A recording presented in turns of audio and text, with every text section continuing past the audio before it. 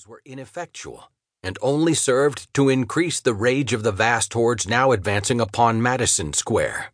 The Fifth Avenue Hotel will be the first to feel the fury of the mob. Would the troops be in time to save it? A half cheer, a half cry of joy goes up. It is inarticulate. Men draw a long breath. Women drop upon their knees and strain their eyes.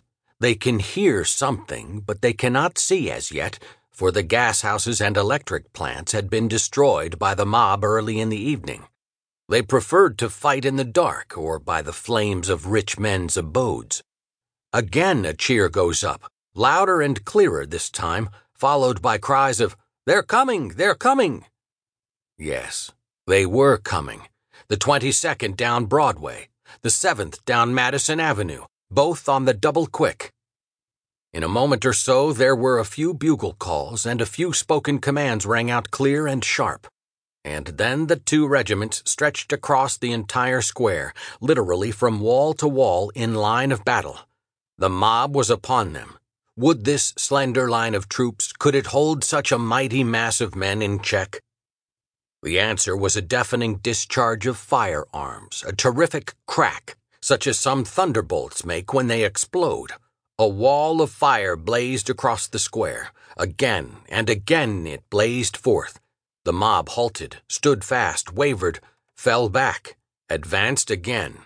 At that moment there came a rattle as of huge knives in the distance. It was the gallant 71st charging up 23rd Street and taking the mob on the flank. They came on like a wall of iron bristling with blades of steel. There were no outcries, no cheers from the regiment. It dealt out death in silence, save when two bayonets crossed and clashed in bearing down some doubly vigorous foe.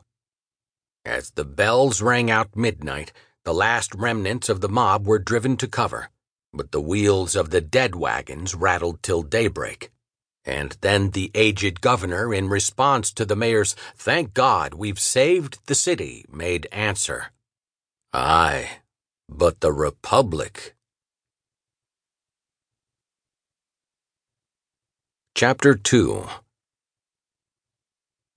Great as has been the world's wonder at the uprising of Mr. Bryan's struggling masses in the city by the sea, and the narrow escape of its magnificent homes from fire and brand, yet greater still was the wonderment when the news was flashed across the land that Chicago did not stand in need of a single federal soldier.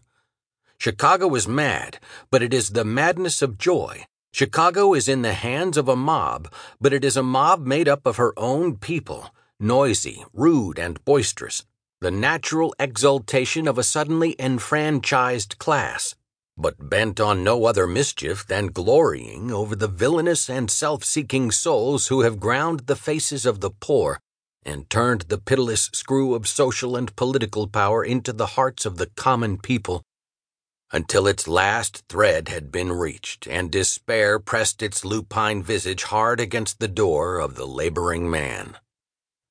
And yet, at this moment, when the night air quivered with the mad vociferations of the common people that the Lord had been good to them, that the wicked money-changers had been driven from the temple, that the stony-hearted usurers were beaten at last, that the people's William was at the helm now, that peace and plenty would in a few moons come back to the poor man's cottage, that silver was king, aye, king at last, the world still went wondering why red-eyed anarchy, as she stood in Haymarket Square with thin arms aloft, with wild mien and wilder gesticulation, drew no bomb of dynamite from her bosom to hurl at the hated minions of the law who were silent spectators of this delirium of popular joy.